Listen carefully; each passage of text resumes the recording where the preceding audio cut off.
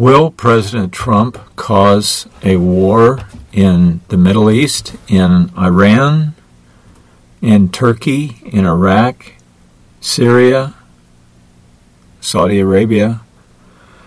Let's take a look at what the Bible says. This is Albert Hardy for Bible Prophecy Radio. One of the foremost prophecy teachers out there, I happened to catch one of his YouTube videos, and he said some things that I thought were just a little bit missing the mark, let's say. And I wrote about it in my comments below, and here's what I said. And keep in mind, it doesn't matter one iota what I believe. All that matters is what God has written in His Word. He is the boss, and He knows best. But this is what I wrote. Most people are shockingly ignorant about the fulfillment of Matthew 24, verse 29. Quote, "Immediately after the tribulation of those days shall the sun be darkened, and the moon will not give its light.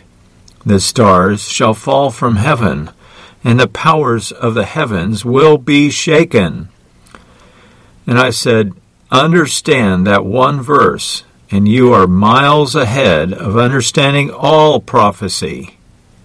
Here, Jesus predicts that the Middle East will erupt in World War III, with nukes falling all over the place and exploding many of the oil fields on fire with an endless fuel supply.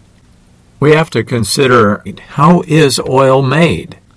Chevron told us years and years ago, in the early 60s, that oil is a limited quantity made by disintegrating dinosaurs that got buried. Sorry, Chevron, but I disagree with you.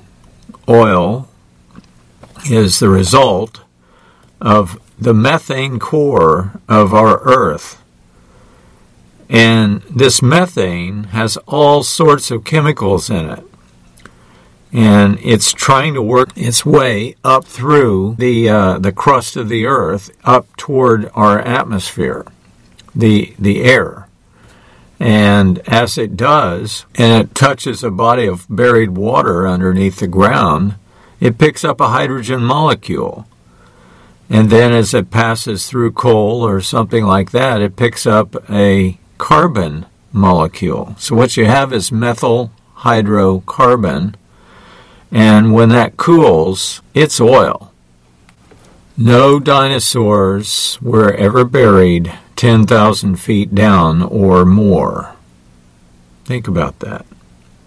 So yes, I'm saying that Jesus is predicting the Middle East will erupt in World War III with nukes falling all over and exploding many oil fields on fire with an endless fuel supply. That's why I say that.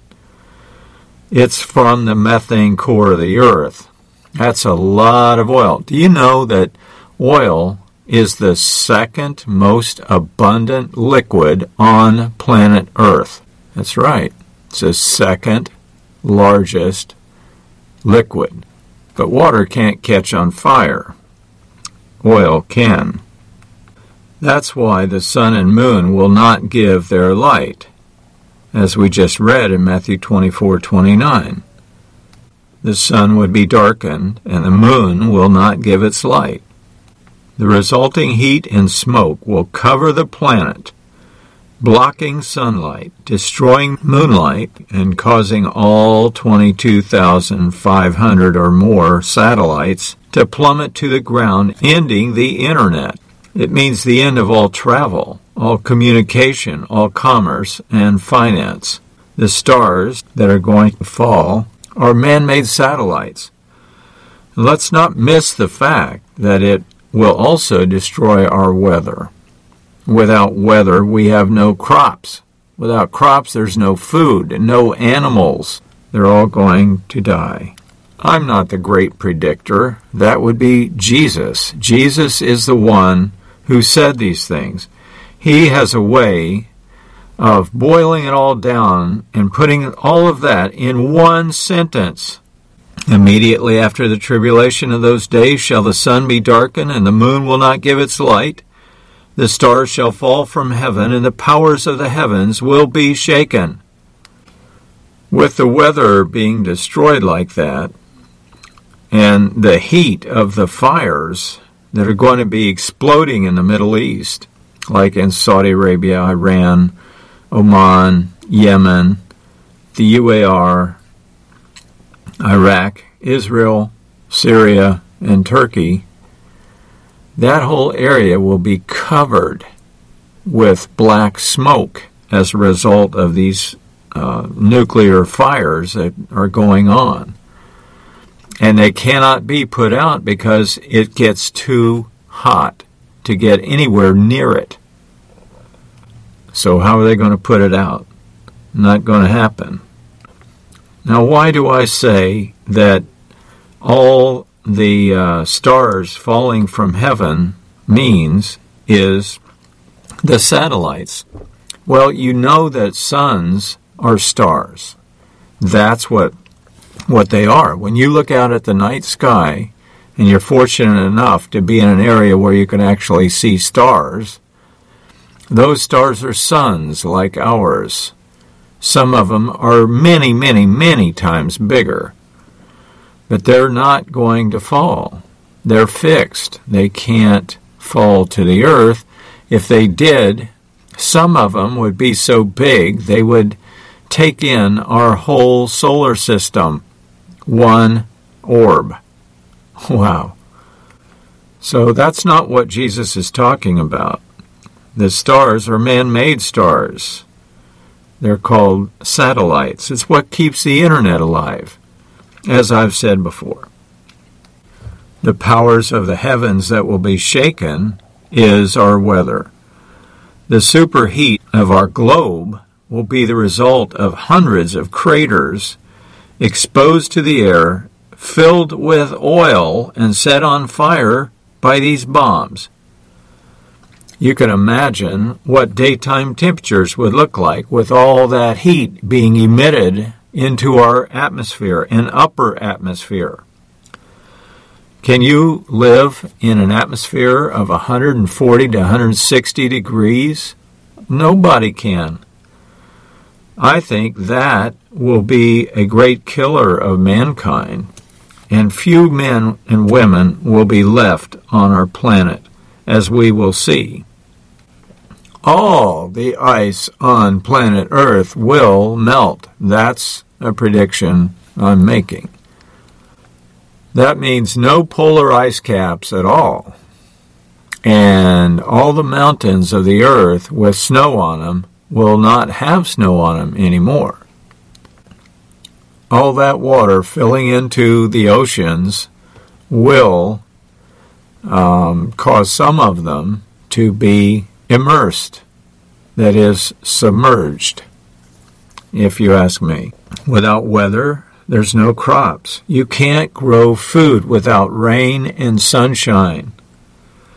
There's no food, there's no drinking water, and what we have is this great dark cloud of smoke.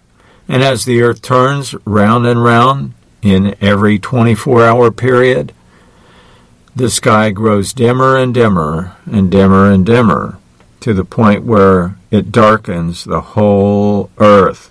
People will start to panic as they scramble to stay alive. Chaos will reign everywhere.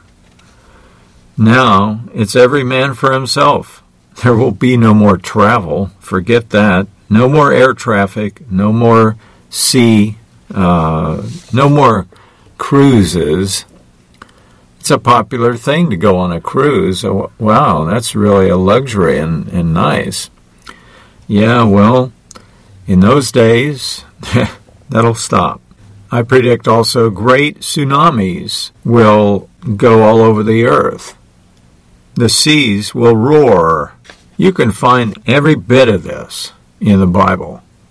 Just look for it. All these are the ramifications of World War III. If they break out World War III in the Middle East, well, you can imagine Iran is Shiite. They're strict, early Muslim Orthodox, let's call it.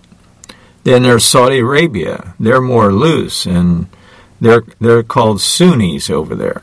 Well, the Sunnis and the Shiites do not get along. In between the two is the Persian Gulf, including the Gulf of Oman. Between the Gulf of Oman and the Persian Gulf is a little 21-mile-long strait called the Strait of Hormuz. They're already threatening to mine the place so that nobody can get oil tankers in or out of the Persian Gulf. Well, that's a trigger for World War III, seems to me, or at least it could be. So what do we have? We have the Persian Gulf between Iran and Saudi, and also Iraq. Iraq is caught in between the Iranians and the Saudis. That's the land of the valley, that big valley with the Tigris and Euphrates rivers running through it. One-time great rivers. Now, the thing is, the oil, an ocean of oil is buried under Iraq. Only the problem is it's not really all that buried. It's just a few feet down, maybe 25 to 100 feet down, to this big body of oil. Keep in mind that it's continually regenerating. It is not a limited quantity, period. We can't live long enough to make that go away anytime during our lives. The next 150 years at least will be filled with oil. At least that's my opinion. Big deal, right? Well, anyway, let's continue. Chaos will reign in those days because people will be not able to go to work. Instead, they're going to try to stay alive. That's not always going to be an easy thing. Chaos reigning. Every man will be for himself, and there's no way to put these fires out because the heat will be so intense, so hot, and so stinky, and so toxic. It's radioactive. And that toxic radioactive smoke is going up into the atmosphere of planet Earth, and as it turns, it's filling up every sky, including the one you look at and the one I look at. As each one of these pools of oil burn at super hot temperatures, maybe 5,000 degrees, how much heat does it take to melt sand? Not that much, maybe 2,000 degrees tops. At 5,000 degrees, it's going to melt fast, and that oil will spread, and so will the fire, and the smoke, and the heat. Oh boy, we have a problem, Houston. You know, Christians are expecting a pre-trib rapture, where they're going to be snatched away. We'll be out of here. You know, and you've heard me before maybe criticize this viewpoint. I don't believe it's real at all. So bear with me if you would, and I'll try to explain. This is on my mind a lot because President Trump is, not going to put up with a lot of baloney from Iran. It could escalate. I know I've done this recently, but Matthew 24 and Isaiah 24 and 34 have a lot to say on this. Jesus told us in Matthew 24, verse 4, "Don't let anyone mislead you and come in my name, claiming I am the Messiah. They will deceive many." And I'm reading from the NLT, the New Living Translation, which is an excellent translation. He says, you will hear of wars and threats of wars, but don't panic Yes, these things must take place, but the end won't follow immediately. Nation will go to war against nation, and kingdom against kingdom. There will be famines and earthquakes in many parts of the world, but all this is only the first of the birth pains, with more to come. Now, this would be a perfect time for Jesus to interject the idea of a rapture. But you, O Christian, he might say, will be raptured away. You'll be snatched away. I'll snatch you away and take you to heaven to be with me, while the rest of the world nukes it out and burns. But no, here's what he said in verse 9. Then you will be persecuted and killed. What? Oh, we don't want to do that. And you're right, we don't. Who wants to die? You will be hated all over the world. Why? Because you are my followers. And many will turn away from me and betray and hate each other. And many false prophets will appear and will deceive many people. Sin will be rampant everywhere, and the love of many will grow cold. How's your love doing? How's mine doing? But the one who endures to the end will be saved. It's not the one who gets snatched away. It's not the tares that get harvested that are not going to be burned. The tares get burned up first, and then he harvests his wheat. Don't forget that. Verse 14, the good news about the kingdom will be preached throughout the whole world so that all nations will hear it, and then the end will come. There's no rapture in any of these verses. Why not? It's a perfect time for him to say that, if it were real, but it's not. The day is coming when you will see what Daniel the prophet spoke about, the sacrilegious object that causes desecration standing in the holy place. It says, reader, pay attention. Then those in Judea must flee to the hills. A person out on the deck of a roof must not go down into the house to pack. A person out in the field must not return even to get a coat. Whoa. How terrible it will be for pregnant women and nursing mothers in those days. And pray that your flight will not be in winter or on the Sabbath. Why? For there will be greater anguish at that time than at any time since the world began, and it will never be so great again. In fact, unless that time of calamity is cut short or shortened, not a single person will survive. I want to drop down to verse 26. So if someone tells you, look, the Messiah is out in the desert, don't bother to go out and look. Or, look, he's hiding in there. Don't believe it. For as lightning flashes in the east and shines to the west, so it will be when the Son of Man comes. Just as the gathering of vultures shows there is a carcass nearby, so these signs indicate that the end is near. This is verse 29. Immediately after the anguish of those days, the sun will be darkened, the moon will give no light, and the stars will fall from the sky. The powers of the heavens will be shaken. Unquote. Verse 30, then at last the sign of the Son of Man, and that he's coming, will appear in the heavens, and there will be deep mourning among all the peoples of the earth. Well, why are they mourning? Well, because of all the things that have happened. And they will see the Son of Man coming in the clouds of heaven with power and great glory, and he will send out his angels with a mighty blast of a trumpet, and they will gather his chosen ones from all over the world, from the farthest ends of the earth and heaven.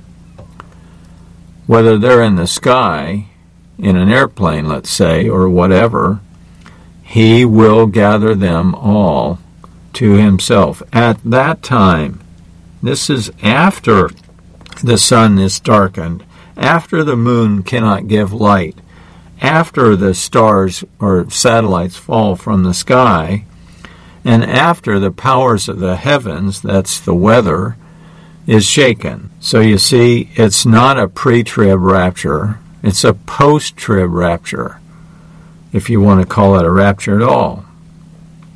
Here's the way Isaiah put it in chapter 24. Verse 1, "Look, the Lord is about to destroy the earth. He's going to destroy it and make it a vast wasteland. He devastates the surface of the earth and scatters the people. Priests and lay people, servants and masters, maids and mistresses, buyers and sellers, lenders and borrowers, bankers and debtors, none will be spared. The earth will be completely emptied and looted. The Lord has spoken. The earth mourns and dries up. The crops waste away and wither. Even the greatest people on earth waste away. The earth suffers for the sins of its people, for they have twisted God's instructions, violated his laws, and broken his everlasting covenant." This is why all this is happening. "Therefore a curse consumes the earth. Its people must pay the price for their sin. They are destroyed by fire, and only a few are left alive." Unquote. Scary stuff, to be sure. Have you ever considered the fact that we're expecting Jesus to return intimately, at any time, in other words, and that no prophecy has to be fulfilled before the return of Christ? That is a barefaced lie. It's not true. There's a lot of things that have to happen, which we just went over. If we're expecting Jesus at any moment, and he doesn't show up, will we lose faith? Answer, of course. It has to get to the point where we don't expect him. At such a time as you think not, the Son of Man returns. That's what Jesus said. How else would it come as a thief? Well, we're expecting right now, so the thief can't come. Seems to me he's not going to catch us by surprise for expecting him. But it's going to get to the point where it's so bad on planet Earth, they will think there will be no survivors. So in reality, what we have is a situation where if God, in the form of Jesus, doesn't come back, doesn't intervene to save his planet, which he is the creator of and owner of, no one would survive. He must come to rescue his planet, and that's what he predicts he will do. You can find these words in Isaiah, Jeremiah, Ezekiel, Daniel, the minor prophets, the book of Revelation. It's throughout the Bible. Just watch and read your word, or his words, actually. I got a response back from a woman who said, "Very interesting. Also, in addition to what you've already said, what about 2 Thessalonians 2, 1 through 4? That's another reference with regard to our gathering to be with him." She continues, "This verse says that it will not happen until the man of lawlessness is revealed." She said, "I just read it again." Also, YHVH, Yahweh, said that he would cleanse the earth once again with fire, this time, and not with a flood. I just read again the history of the song, "It Is Well With My Soul." It was inspired by sorrowful, severe testing. As I was writing this, I hear Amir and this other man talking about, quote, the tribulation being the wrath of YHVH. And I don't think that is true. but there is a 7-year tribulation of Satan, because he knows that his time is short, and then there is the wrath of YHVH, when he pours out his wrath/punishment on the wicked, unbelieving mankind. And we are subject to tribulation, which none of us want to go through at that time of severe testing. What do you think? So here's my response, or at least part of it. In my estimation, the man of sin is that great liar-in-chief who deceives the majority and who most of Middle Eastern peoples revere. Those who are expecting to get raptured away from their responsibilities are the very ones who will be disappointed and fall away when it doesn't happen on their timetable. At that time, the man of sin will have wrecked so many lives there will be no doubt as to who it is.